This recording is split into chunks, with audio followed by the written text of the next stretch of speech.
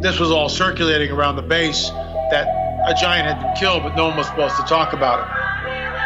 I saw 3 long, bony fingers reach up underneath the door, curl up to grab it, and then disappear.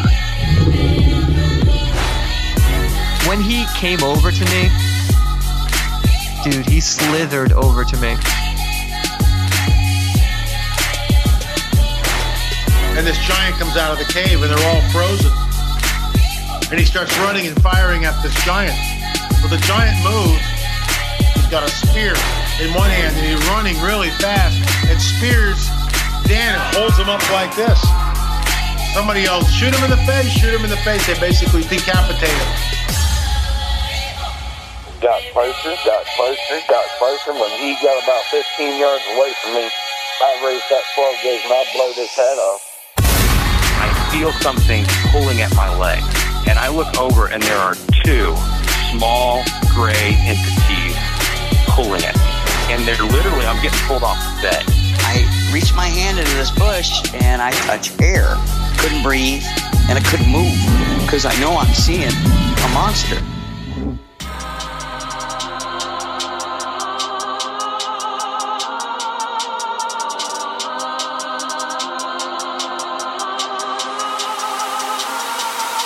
Yep.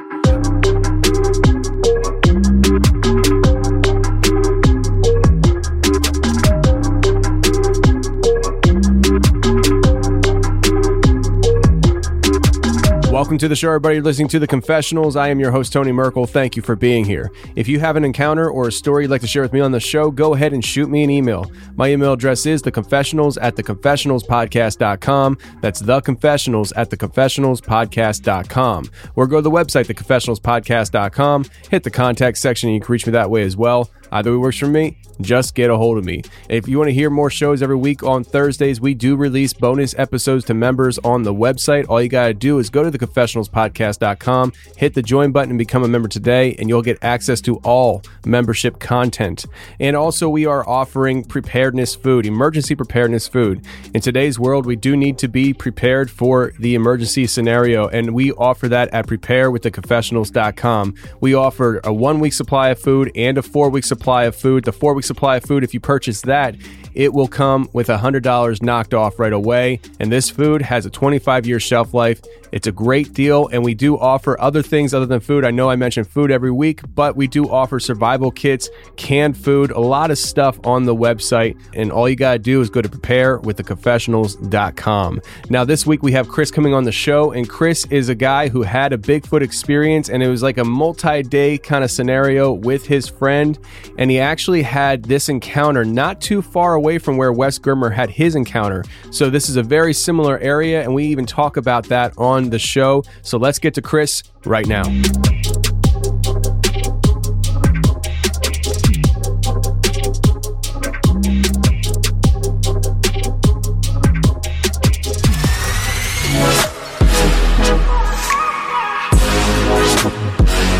All right, today we got a great guest coming on. We have Chris. Chris, how you doing, man?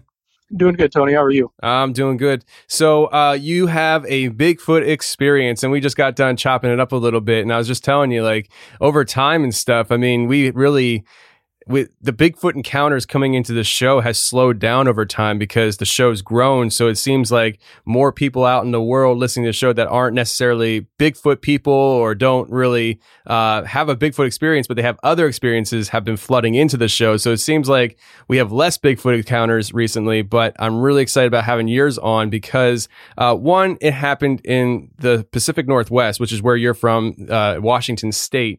And I like hearing stories from Washington State just because when I picture a Sasquatch in Washington State, I think of the biggest ones possible. You know, like a 10-footer, you know, out there, huge, giant things, because everything in the Northwest is big. Even the cats are huge. And you mentioned to me that and this is another reason why I'm excited to talk to you about this, because you mentioned to me that this isn't too far from Wes Germer's encounter that he had, and that episode that I did with him, episode 52 and stuff, people can go and check that out to hear Wes Germer's actual encounter story with what him and his brother went through coming across these Bigfoot. So you're not too far from there, and that's what kind of, it's very intriguing. So Chris, if you could just start from the beginning, share with us what you and your buddy were doing that got you into this, because I know this was a multiple day event. All right. So yeah, my good buddy and he came up from Oregon to visit with me. He was getting ready to move to Texas. He became a police officer. So he was getting ready to pack up and go. And we decided, hey, let's do one last camping trip, because it's something we always used to do. So he came up and we drove out. It kind of, I don't know. It was out by the Gifford Pinchot. We found one of the lead trails, and we thought, no, there's going to be too many people. So we drove up, found an old abandoned parking lot, and there wasn't really anything going on. So that's where we parked. And we hiked about 9 miles that day, and we just brought, single man tents and MREs and packed light. And we hiked about 5 miles in on this unused trail. Didn't really see any signs of people, and we always kind of look for what we call Charmin flowers, which are people that are in the backcountry that use the bathroom. You kind of see them kind of wadded up, and you'll see them, but there wasn't anything there, and there was no footprints. We're like, all right, this is perfect. So after we got into camp, we set up, made a fire, relaxed, and just kind of talked and reminisced about stuff, and nothing really happened. And it was like, this is an awesome spot, great view. Well, the second day we got up and we hiked another 5 miles in, and again, it was an animal game trail, not a personal trail. And to my left, I saw this structure, and it really caught my eye, and it seemed weird. And it was logs that were used, but they were big. They were 9-inch to 5-inch in circumference, and they were stacked up. And there was kind of an alder type tree that was bowed completely over, like a rainbow style, and it had boughs. And on the backside, it just looked like a pile of stuff. But when you came around, you could actually go in it. And I jokingly said, "Hey, I guess this is Bigfoot's house, right?" And my buddy laughed. He goes, "No, that's kind of weird." And it almost was like a hunting blind, but it was just different. It was like after the encounter, I went home and looked online and seen some like it. But anyhow, back to the camp or the structure, he said, "Well, you know what? It works with ghosts if we provoke it." And I'm like, "Man, just leave it alone. Don't screw with it." Well, he messed with it, knocked a big chunk of it over, and it gave me a really weird feeling. Like, it just didn't feel right. And I felt really guilty, which I don't know why, but I did. And I told him, "Don't be an a-hole, knock it off, man." And he laughed. He goes, It's not real, man. It's somebody that was out here that made camp, probably some survivalist." I'm like, "Those trees are too big, man. Those things are, 180 pounds plus. They're the way they're bowed like that, you couldn't bow it."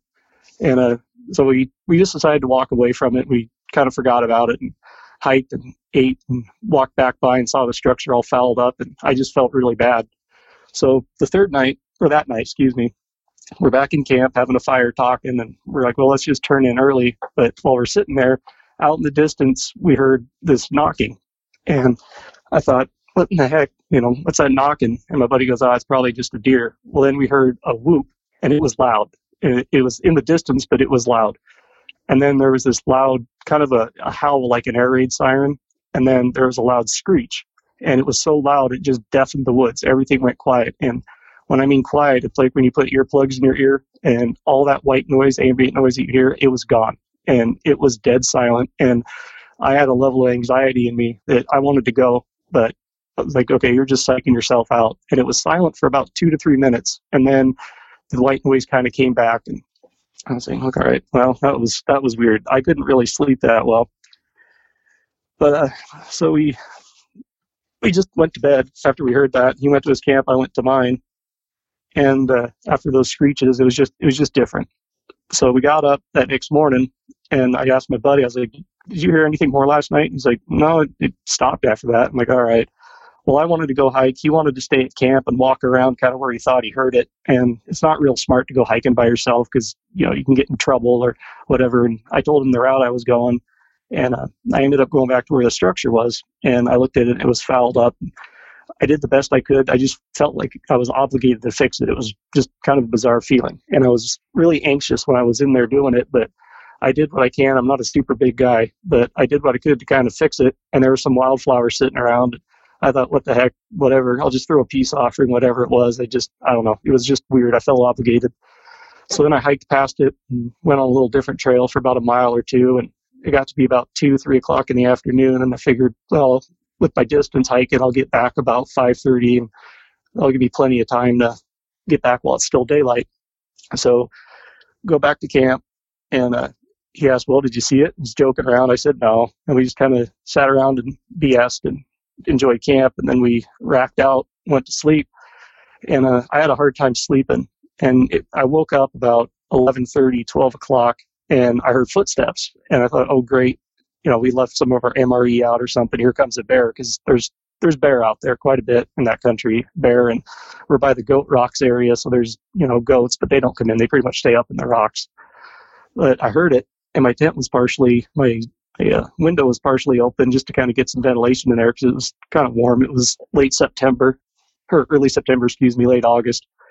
And so I'm laying there, and I heard it come in more, but it didn't sound like it was, four-legged. It sounded bipedal.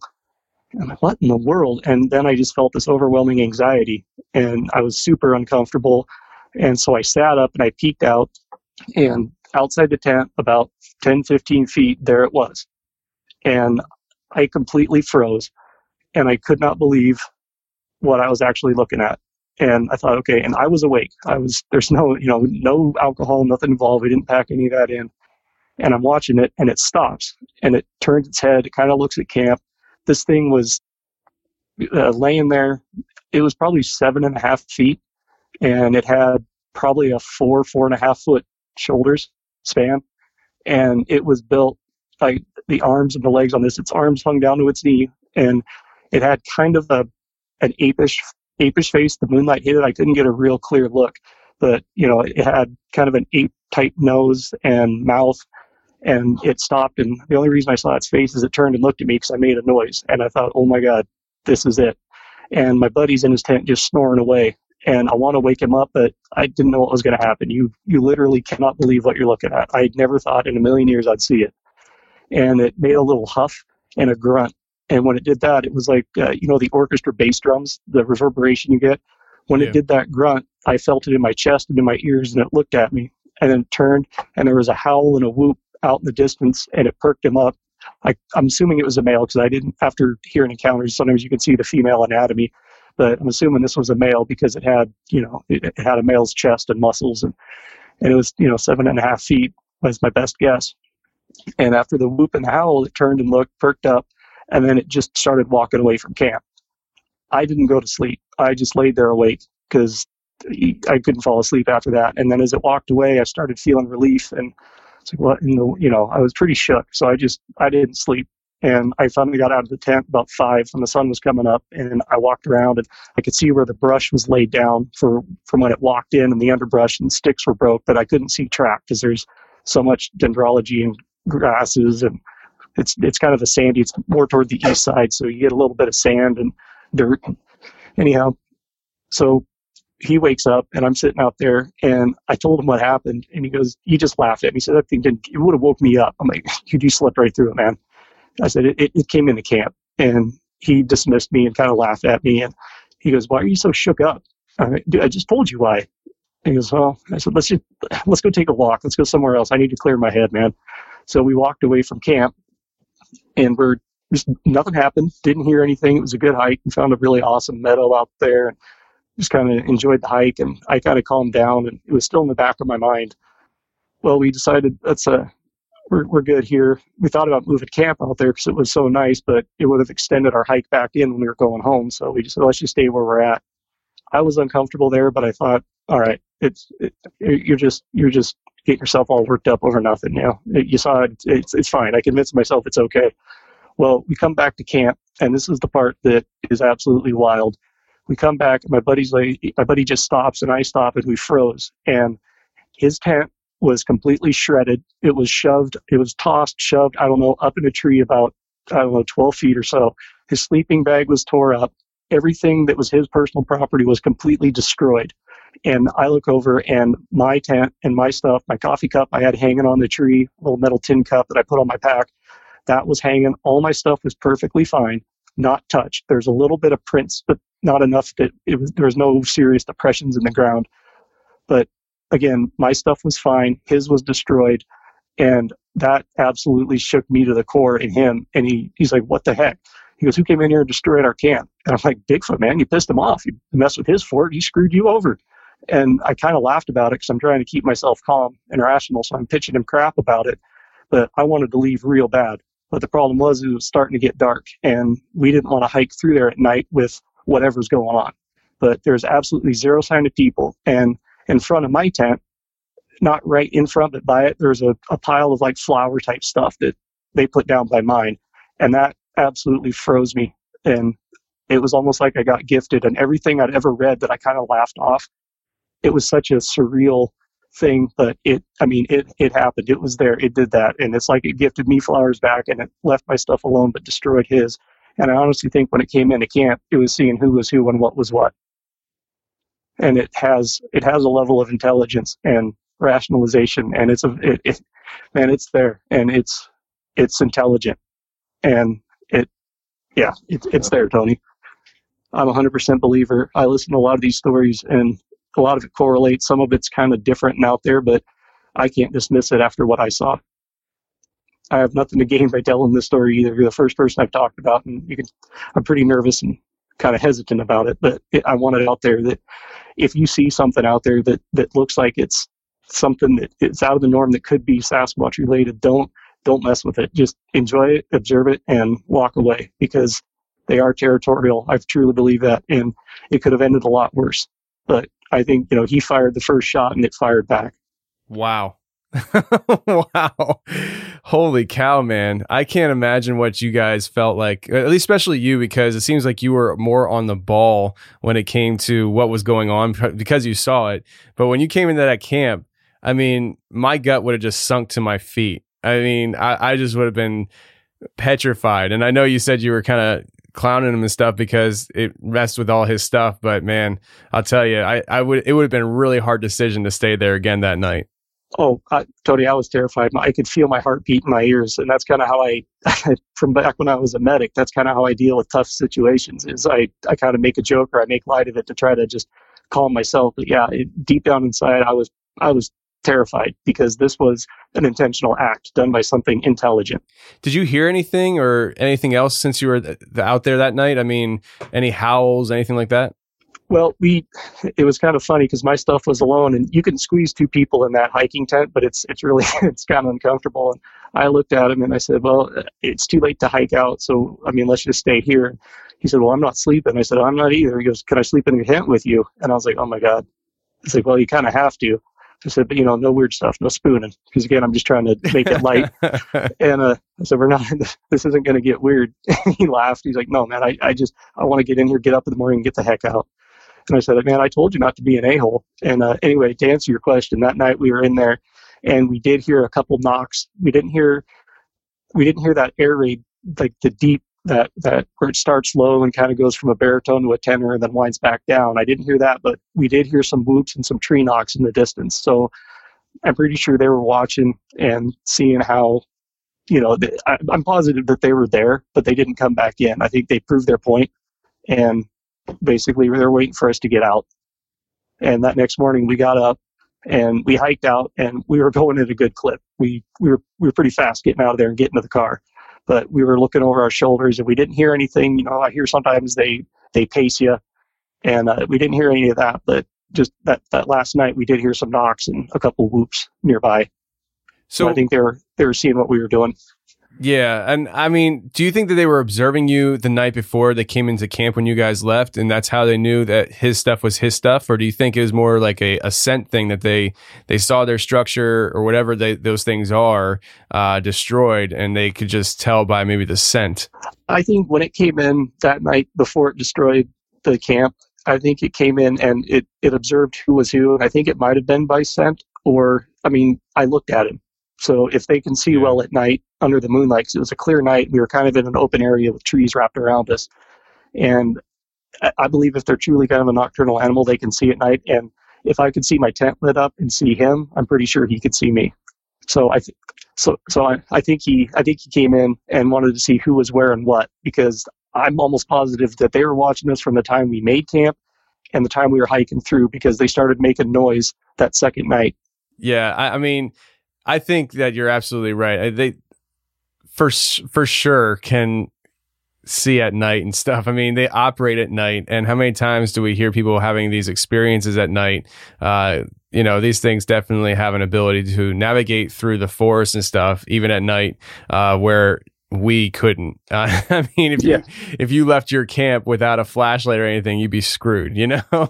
Yep. Yeah. There's no way we could see unless we go by moonlight. But if you get into any of the trees, no, you've got maybe a good 2 foot, 3 foot of visibility, even when your eyes adapt. It's so dark. Yeah. And I've never been out there in the woods and stuff, but I know here in PA and stuff, I mean, like when the canopy's up and stuff, you can't see anything in the woods at night because the canopy just covers everything. And if it's like that here, I'm sure it's like that there. Yep, it is. It's exactly like that. So these howls and stuff that you guys were hearing, you heard them the first night, if I'm correct in saying this, you heard them the first night, and that's night you saw this creature? Is that how it went? No, the first night, nothing happened. It was just a quiet camp.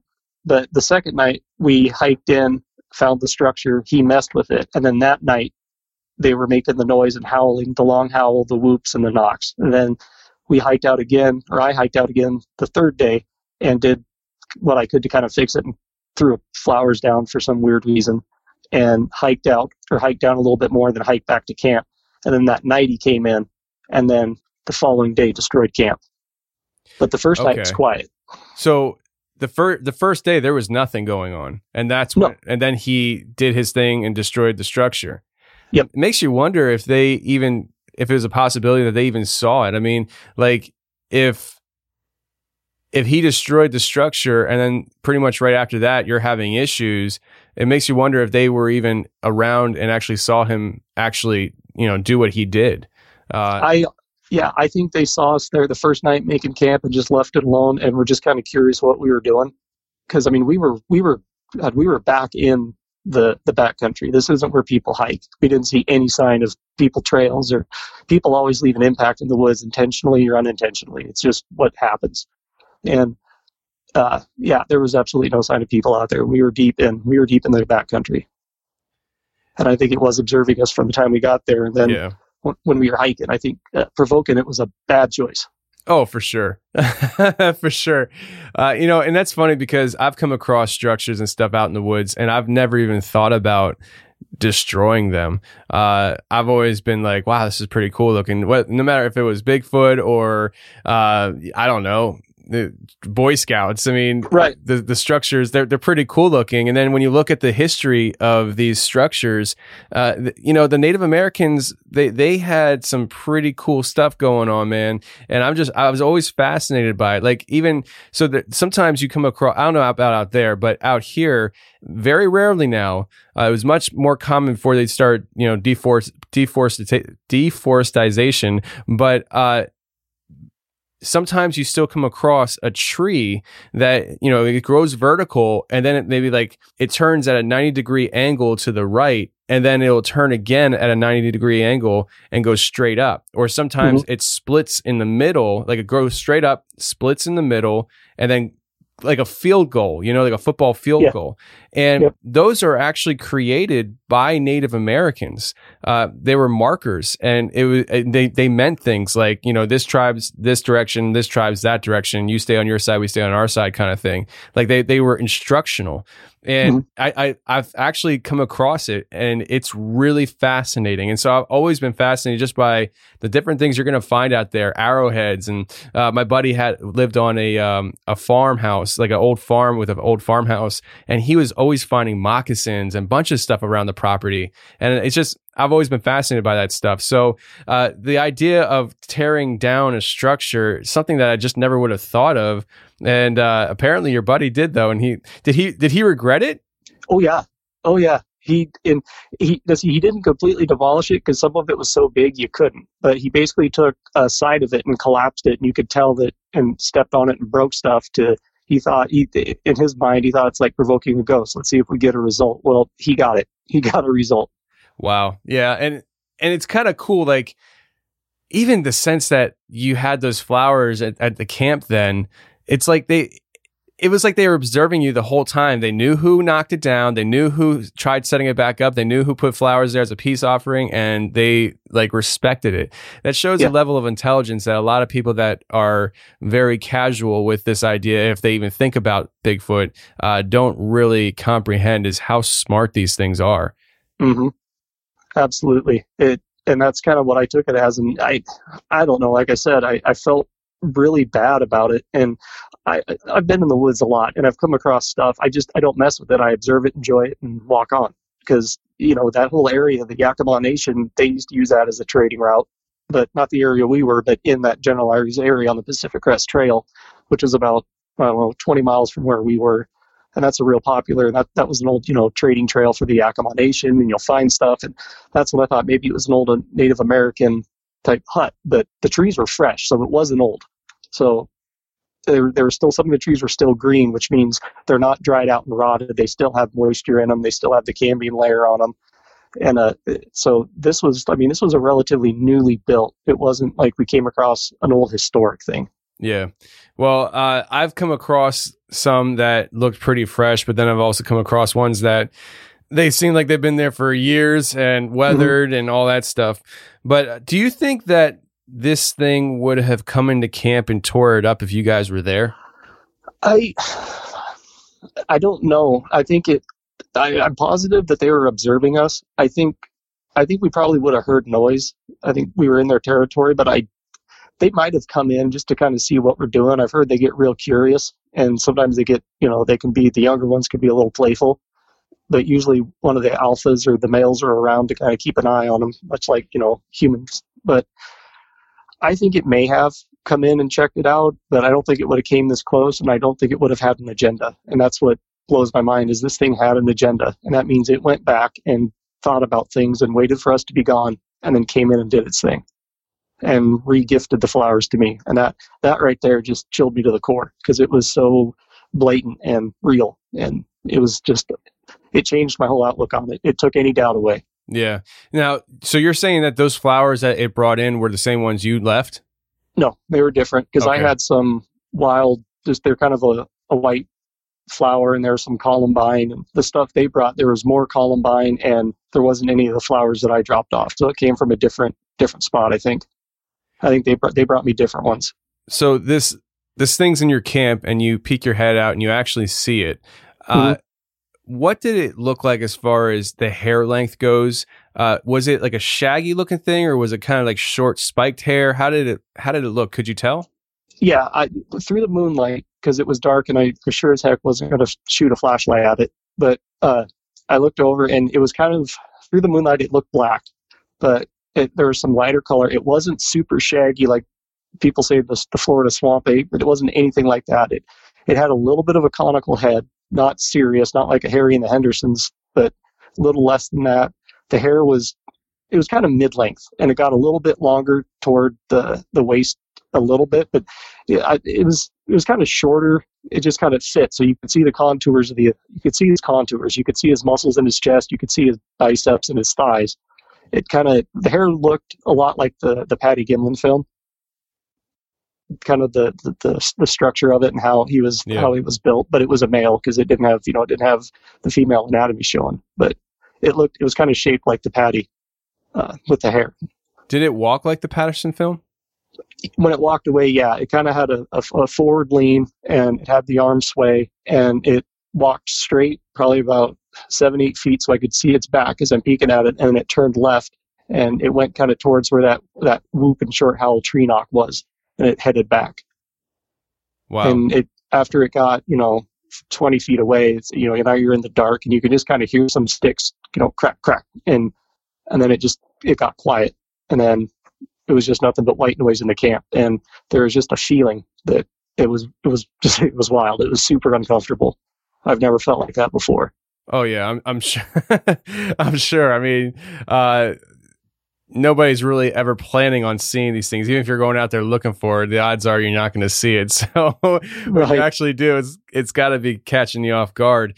Did it seem like when it walked away, did it seem like it had another gear that it wasn't displaying? Like, so when I say that, I mean, when I watched the Patterson film, there's not one time during that film that I would think, without knowing what I know today from everybody's experiences, that this thing has an ungodly amount of strength and speed to it. Oh yeah.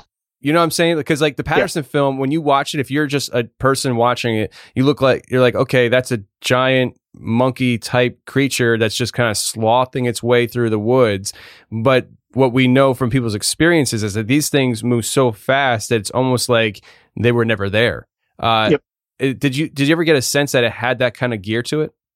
Yeah, when it was taken off, because you could hear, the underbrush under it, and then it got really fast and it got quiet really quick. If I or you were to walk through there at the best speed we could, it wouldn't match that sound of it leaving. So it was fairly slow in camp, but when it left, yeah, it did speed up, but I couldn't see how fast it was going. I could just kind of hear it did speed up some.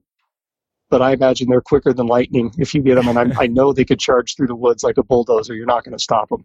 Oh, yeah. I mean, just by your description there, it sounds like it walked off much faster than anything we could have done if the sound of it walking off faded away as quick as it did. But yeah, I'm just always fascinated by it because these things are so big. I mean, you said what, about 7.5 feet? Yeah, and I might be lowballing it because I don't want to sound grandiose, but yeah, it was definitely 7.5 feet at least. I'm going to go with that. But the shoulder width on it was 4.5 feet. This thing was so broad, and it was just one giant muscle. Okay, so we're going to go with 8.5, 9 feet. Sounds good. Okay.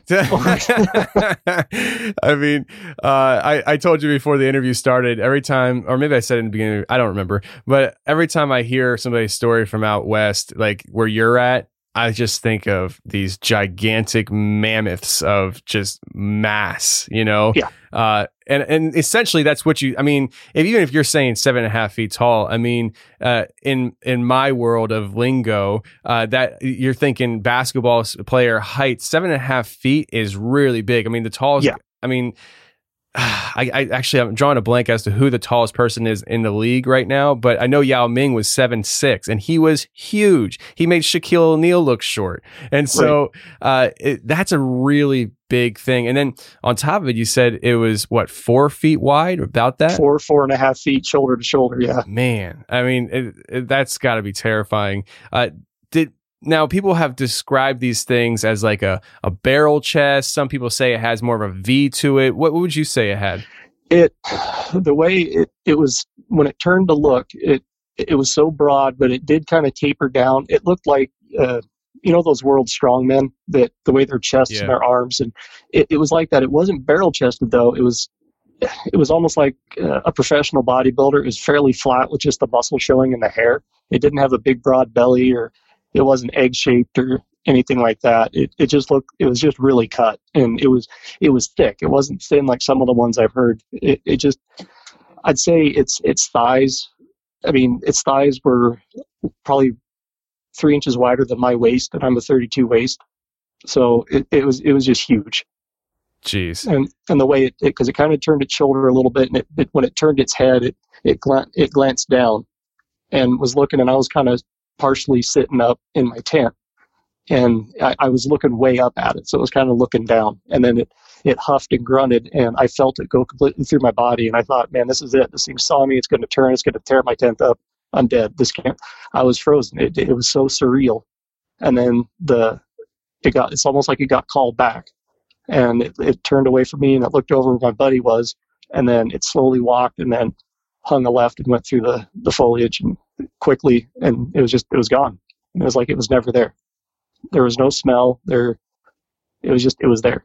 And I'm assuming you looked around for prints, and there were no prints anywhere? Oh no, I definitely looked around, and so did my buddy, because when I told him about it, but all you could see kind of partial, but you couldn't really identify it because there was a lot of leaves, and it's kind of a sandy, rocky base. So you could see where stuff was disturbed, and I walked out to where it walked, and all I could see was some stuff some limbs and stuff that had been broken when it went through. But there wasn't super identifiable prints. You could just kind of tell it was a partial trail that it went through because it made its way. Yeah, the referring back to what you just said about the way the size of it and how it was shaped physique wise, it makes total sense to me. I mean, I would never expect these things to be kind of on the chunky side, Mm-hmm. I mean, one, they move around in the woods all day. That's their life, right? But also, you got to think about their diet. I mean, you're talking, I think they probably eat both meat and plants, but you're talking about something that eats fresh plants and very fresh meat. This isn't like carbs. This isn't like, even the store-bought meat you find. Like, this is very fresh, wild game they're eating, and that's just the best you can eat for yourself. Yep. Yeah, they're definitely a keto monkey. Yes. So what do you think they are, man, as far as that goes? I mean, do you think that, we can go as far as what you think they are, but I meant like as far as diet goes, do you think that they do the hunter-gatherer thing, or do you think they lean more one way than the other? I believe they hunt game. I believe they get deer and elk because as quick and as strong as they are, I wouldn't put it past them to be able to ambush hunt. And I think they're an ambush predator after I've kind of done a little bit of research and how they'll false charge you and threaten. And, people say that they get the bluff charges and they back off and they're too close.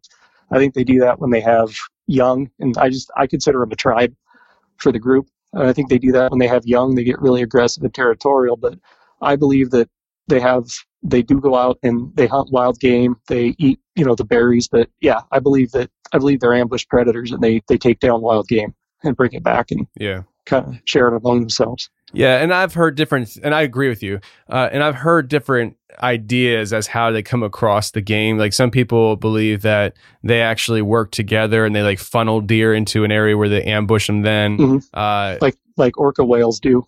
Is that what orca whales do? Yeah, they surround and they'll do like a bubble netting, and they'll confuse prey, and they come in like a circle or a U shape, and then they have one that's a male or an alpha, and it charges through and it takes it out, and then they go, and that's the orca's ambush predator, and that's what I think. I think that's how Sasquatch would hunt. I think there'd be 4 or 5 of them around, slowly enclosing it, pushing it away, kind of like how people hunt. They drive the animal to where they need it, and I think they do that, and then they ambush predator and they attack it, and then they have their meal. Wow, I didn't realize that orca whales hunted deer. No, not deer. I'm playing. Yeah, no, they get up. It's just an evolutionary thing. You can Google it.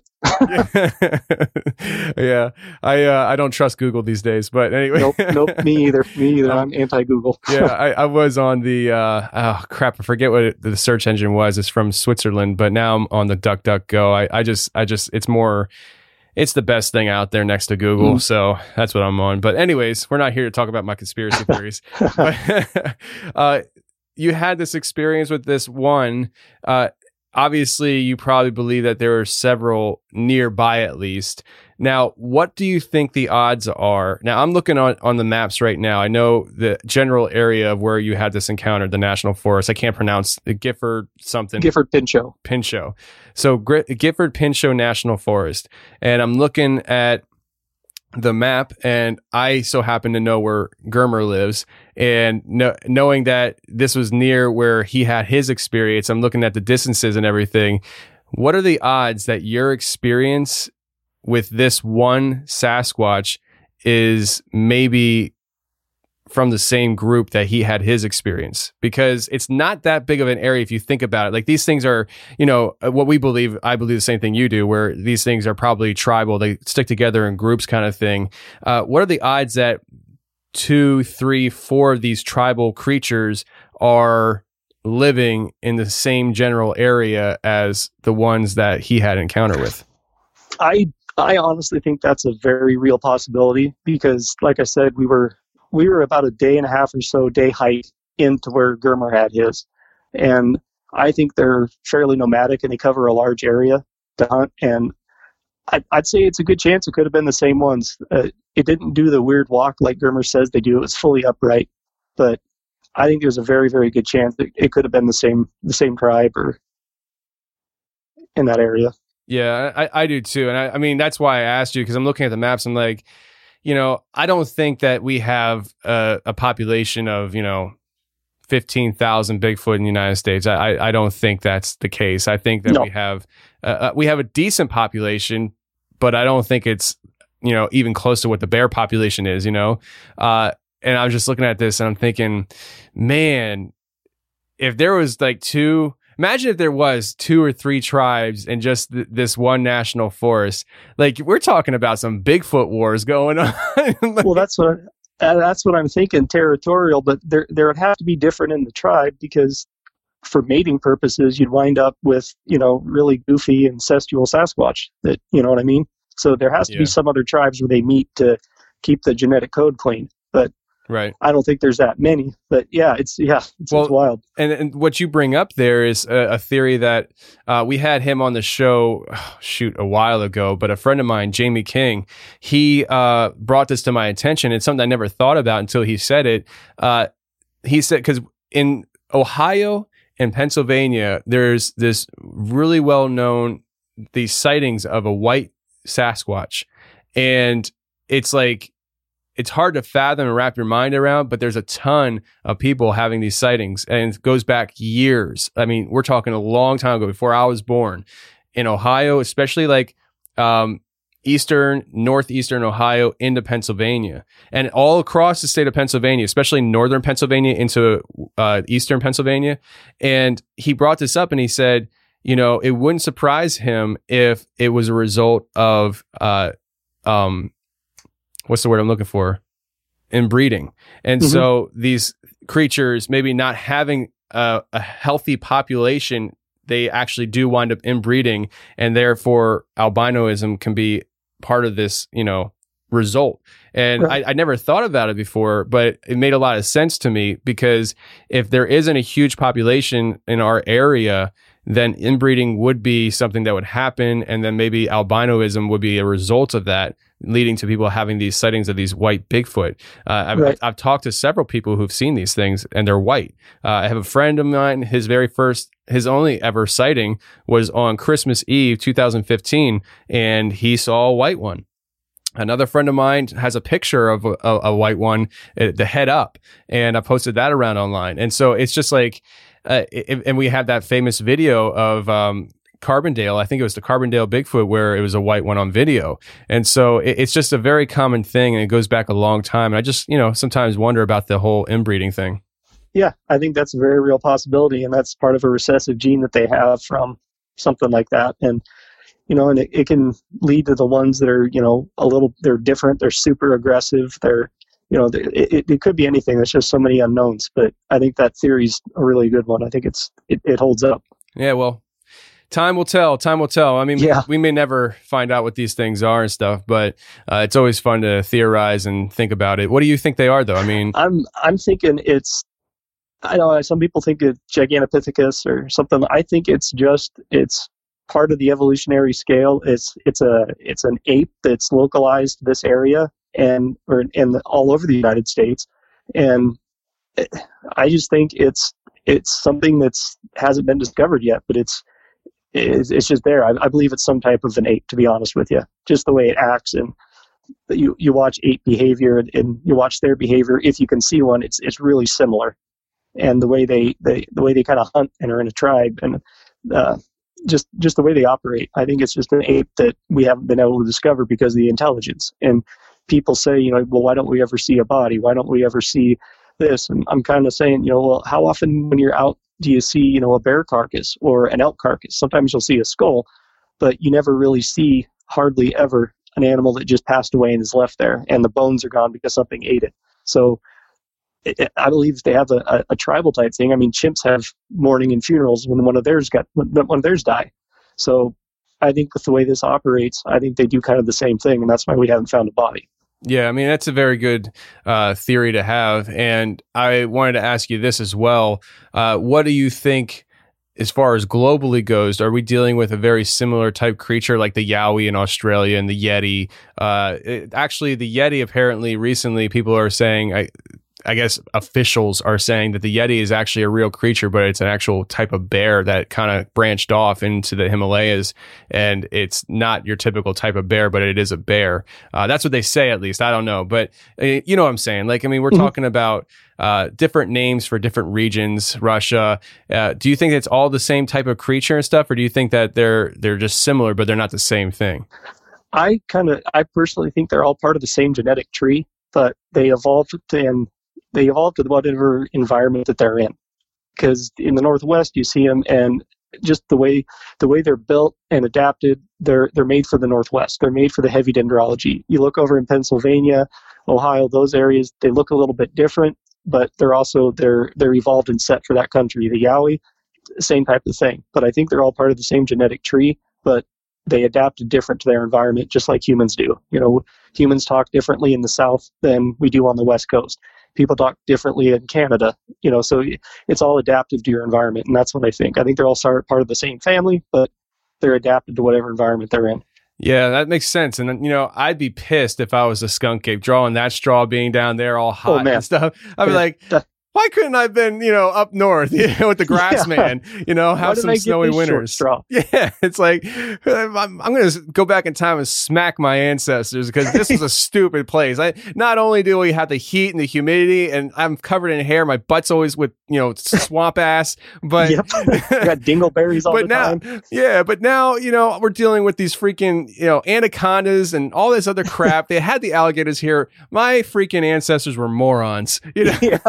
Thanks a lot. I'm moving north later, Florida. But oh man, I kind of got sidetracked there with my own humor. But it's easy to do. I do the same thing. I completely take a left turn. Yeah, I'm thinking to myself, this could be a comedy skit. I think I could be a comedian. And Absolutely. The audience is like, no, please just stick to podcasting. But yeah, so that's an interesting encounter, man. And, it's nice to hear actually an encounter that happened generally in the area of Wes's, because, his encounter honestly is probably one of the most well-known out there. I mean, it's really a very detailed, crazy experience. And it's just nice to hear somebody from that region having another experience out there and stuff. But, before we get out of here, I want to talk to you about something else that you brought up to me before we went live. And that's, you've had, I guess we'll call it a Hat Man experience or an ongoing experience because you see it kind of frequently. So talk to us about it. Well, it's my parents' house. And they're in Southwest Washington in Kelso, and it's the house that I grew up in. And there were strange experiences as a kid. I had, an imaginary friend named Marcus, and he finally went away, and I talked about really specific stuff, and my parents were like, what the heck? Well, I was always afraid to sleep upstairs as a kid, so I'd always sneak downstairs and sleep on the couch. Well, I was probably 16, 17, and we rented the house to family friends, and they were living there. We came to visit, and I came to stay, and I was sleeping upstairs in the far back bedroom. And I was laying in bed watching the TV, and it's an old house. It was custom built for the people were really small, so the doorways are kind of narrow. It's a neat old house. But anyway, I'm laying there, and the volume on the TV turns way down. What the heck? And the remote's on the floor, so I pick it up, turn it up, and then the TV channel changes. What the heck? What's going on here? So I got creeped out. I'm 16 years old. I sit up, and I look down the hallway, and at the end of the hallway, there's a window. And I see a shadow, and it's blocking the window. I could see head, shoulders, and it was solid. Couldn't see through it. It was just like a black, and it had like a kind of like a bolo derby hat, and it stood there, and I freaked out, and that was my only exit, so I was trapped. And it started to walk forward, and then it stopped, and I looked away, and I looked back, and it was gone. And I ran downstairs, and my parents were down there, and they had a hide-a-bed. They were on it, and here I am, 16 years old, and I'm sleeping at the foot of my parents' bed. And I go back there, and every once in a while, I stayed there a little while ago, and I was sleeping in my old room, and it was kind of creepy, and I felt like I was being watched, and I looked up, and in the doorway, there it was. It filled it out. He's like 5.5 feet, 5'7", in his hat, and he was standing there, and the room was ice cold, and I was 22, 23 then, coming to visit my folks, and it paralyzed me, and then he turned and took off, and it makes no sense. I don't understand it, but every once in a while, I'll see it. Even now at 39 years old, it'll still come around once in a while, and I'll feel it, and it goes away. But it's only in this house, and I don't get it. And a lot of times when we had dogs, they wouldn't come upstairs. That's really interesting. The fact that, did you see this at all before you were 16? I mean, you said you were scared to be upstairs sleeping throughout your childhood, but you never saw anything? I'm trying to remember. I remember just feeling scared and feeling watched, and I didn't want to be up here alone. And that's not like me because I'm pretty independent. Even as a kid, I just kind of did my own thing. Nothing really shook me. But I just, as a child, I always wanted to come downstairs. I hated it up there, and it felt like I was being watched. And I probably did see something, but I was so young. I mean, I remember saying he came and visited me, and my parents just thought it was my imaginary friend. But he never hurt me. Never, stuff never levitated. But it was just, it'd be there. You'd feel it. It was kind of oppressing, and then it'd be gone. And it's only at this house. So it's weird. I'm kind of trying to learn about it, but It was there. Can't deny that. I Yeah. felt it, and it did mess with the TV, and there was no reason for that because I was probably 2 feet away from the remote, laying on the bed, wasn't even touching it, and it changed channels, turned down, turned up, and there it was at the end of the hallway, and it got really cold. He came and visited me. That's enough for me to freak out if my kid says that to me. Yeah. I mean, yeah, my parents, they were kind of like, well, what's going on? So there was a couple beds up there, and my mom or my dad would sleep in the other room or in the same room where I had another twin bed, and they'd crash there, and never really saw or felt anything, and I slept fine. But it was when I was alone. And my mom, I remember her telling me that when the guy that built the house passed away, he built it custom for him and his wife. When he passed away, the house had a smell. And I mean, my parents ripped the drywall out. They thought maybe a mouse died in the wall. They put all new drywall in. They repainted. They put all new floors in. Never found anything until my mom had me. And then as soon as my mom had me and brought me from the hospital, the smell went away. And later I learned that the people that owned the house always wanted a child, but they couldn't because the wife couldn't bear children. So they sold the house real cheap. And I remember my dad told me, they said, the stipulation on this house is you have to have a child and we'll sell it to you for this price. And then he passed away. And then my mom said that smell was here until I was born. And then it just went away, even after they did a complete remodel on it. And then it went away. But then I started talking about seeing people. So I don't know if it's the old guy because he's small and the house is built for short people. So, I mean, the doorway, I'm only 5'7", and I almost hit my head on the door coming in. This house is built for a very small family. Wow. So you're saying that the shadow figure that you saw, though, fit in the doorway? Yeah, he fit in the doorway, and he was small. So I'm almost wondering if it's the guy that built the house coming to kind of check stuff out, because he never does anything. Never, it's just there, and it's pretty much when I'm here and when I'm not visiting, nothing weird really happens. But when I come here, it's almost like he's checking on me because I'm still the kid. It's I don't know. I don't have a theory or whatever, but it doesn't happen every time. But when I stay there, sometimes I see it and feel it. I saw him in the doorway when I was in my early 20s, and sober as a pope, and looking in the doorway because I don't drink, and I just looked and it's like, oh, what the heck? And then that room got cold and it went away. Wow, that's pretty crazy. It does. Yeah. It sounds like it's the old man, and he was haunting the place until your parents had a kid, and then he just kind of pops in and out whenever you're around. Sometimes when you're around, and just kind of checking in, almost as if it's his own kid now. I mean, it's kind of creepy to think about that a ghost might take ownership of you as far as like fatherhood. Oh yeah, I'm ready with the sage, man, if he shows up at my house. But I don't know. I've never had, in our house where we live now, me and my wife, it's a new construction home. And every once in a while in the back hallway, we'll see in the corner of our eye, we'll see somebody that's like 6'3" and it's a shadow. And even my wife, she goes, I feel like I'm being watched. She was taking a bath and she got freaked out and said she felt like she was being watched. And I get up at 4 for work, and I've been getting ready, and in the corner of my eye, I swear to God, I see a shadow, and I feel like something's watching me, and I turn, and it's gone. So I can't ever get a good look at it, but even Elena feels it, our daughter. And my wife and I were watching TV one night, and she had her glass of juice on the coffee table, and we both saw it, and the glass turned halfway, and then it slid 2 inches. And we both watched it, and we looked at each other, and she's like, you saw that, right? I'm like, yeah, I saw that. What? And I looked down the hallway, and I go down the hallway, and I felt kind of a cold, and I didn't want to be back there. And this is a new house, and I don't know where it came from, what it is, but we even see something, but it's tall every once in a while at our new house. It's bizarre. And did you build the house? No, a lady built it to flip it when the market was really good, and then I bought it, and she moved over to Idaho. It was just a single lady that lived there, and she bought a bunch of property. It sits on about 2.5 acres. It was an old tree farm, so surrounded by fully grown trees. And she built it in, I think, 2002. And we bought it. I bought it not too long after that. And then I didn't really feel anything weird. Nothing was going on. And then when I got married, about 3 years after that, we started seeing weird stuff. So I can't explain it, but I definitely see it in the corner of my eye. I can't ever get a good look, but you feel it. And it's a really creepy, being watched, kind of not oppressive, but it's just a really uncomfortable feeling, and then it's gone. So I don't know. I don't know what's going on there. I don't know if something followed me or what.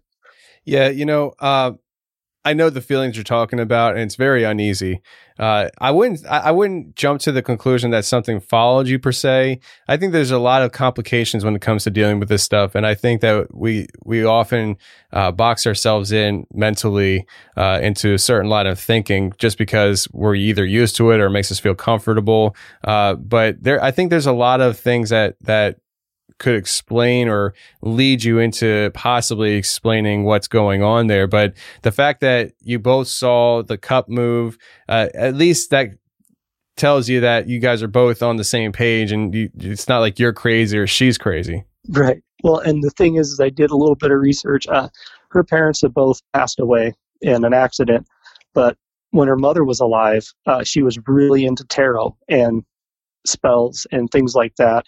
And when I got married, my wife, has possession of her parents' belongings. Well, when she married me and moved in, she put her mom's stuff out. Kind of, we have a sunroom with a hot tub and stuff. She put her mom's stuff out there, and her brothers also passed away. And she's had a lot of unfortunate tragedy in her life. But after she moved in and put those tarot cards and stuff were in there, I'm tracing it back to that. But her mom had them wrapped like you're supposed to, and they're have protective, whatever. I don't know anything about tarot. I know nothing.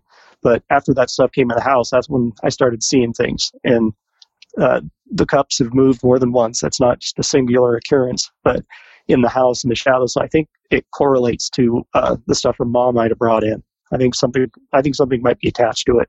Yeah, that might be a possibility. In fact, I think that would be a very good possibility to look into. The best way to learn about tarot is practicing tarot. No, I'm just kidding. No. But I'm so funny today. So, but that feeling of being watched is something that I think a lot of people have felt that before. And I do remember, though, distinctly the feeling of being watched was the strongest for me.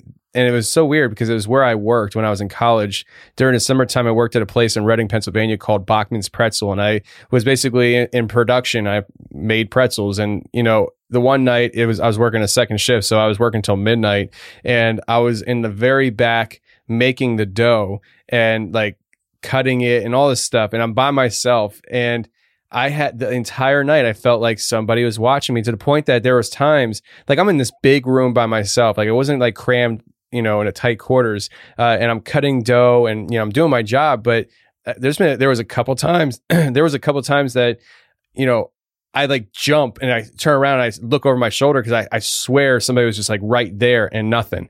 And it's like that feeling is very uneasy when you're going through it. But let me ask you one more question here. As far as Marcus goes, was Marcus the name of the guy that owned that house or no? No. Okay. Just wanted to make sure.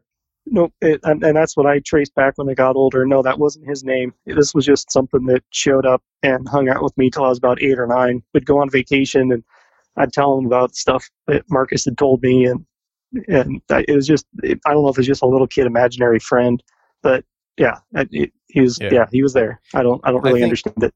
Well, I think imaginary friends, certainly kids could have an imaginary friend, but I think that that's too commonly put on as the definition as to what the kid is doing and stuff.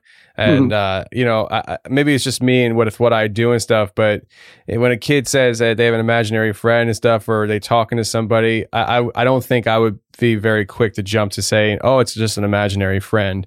And it's probably because of what I do and stuff. I'm much more aware and think about these kind of things. But, anyways, man, listen, Chris, I appreciate you coming on and sharing your experiences and stuff. It's been a pleasure just hearing your Sasquatch experience, and even the Hat Man. It's just very, very interesting. Yeah, it is. And I really appreciate you taking the time to let me share my experience and kind of put out there when you come across something in the woods, just enjoy it. Don't mess with it.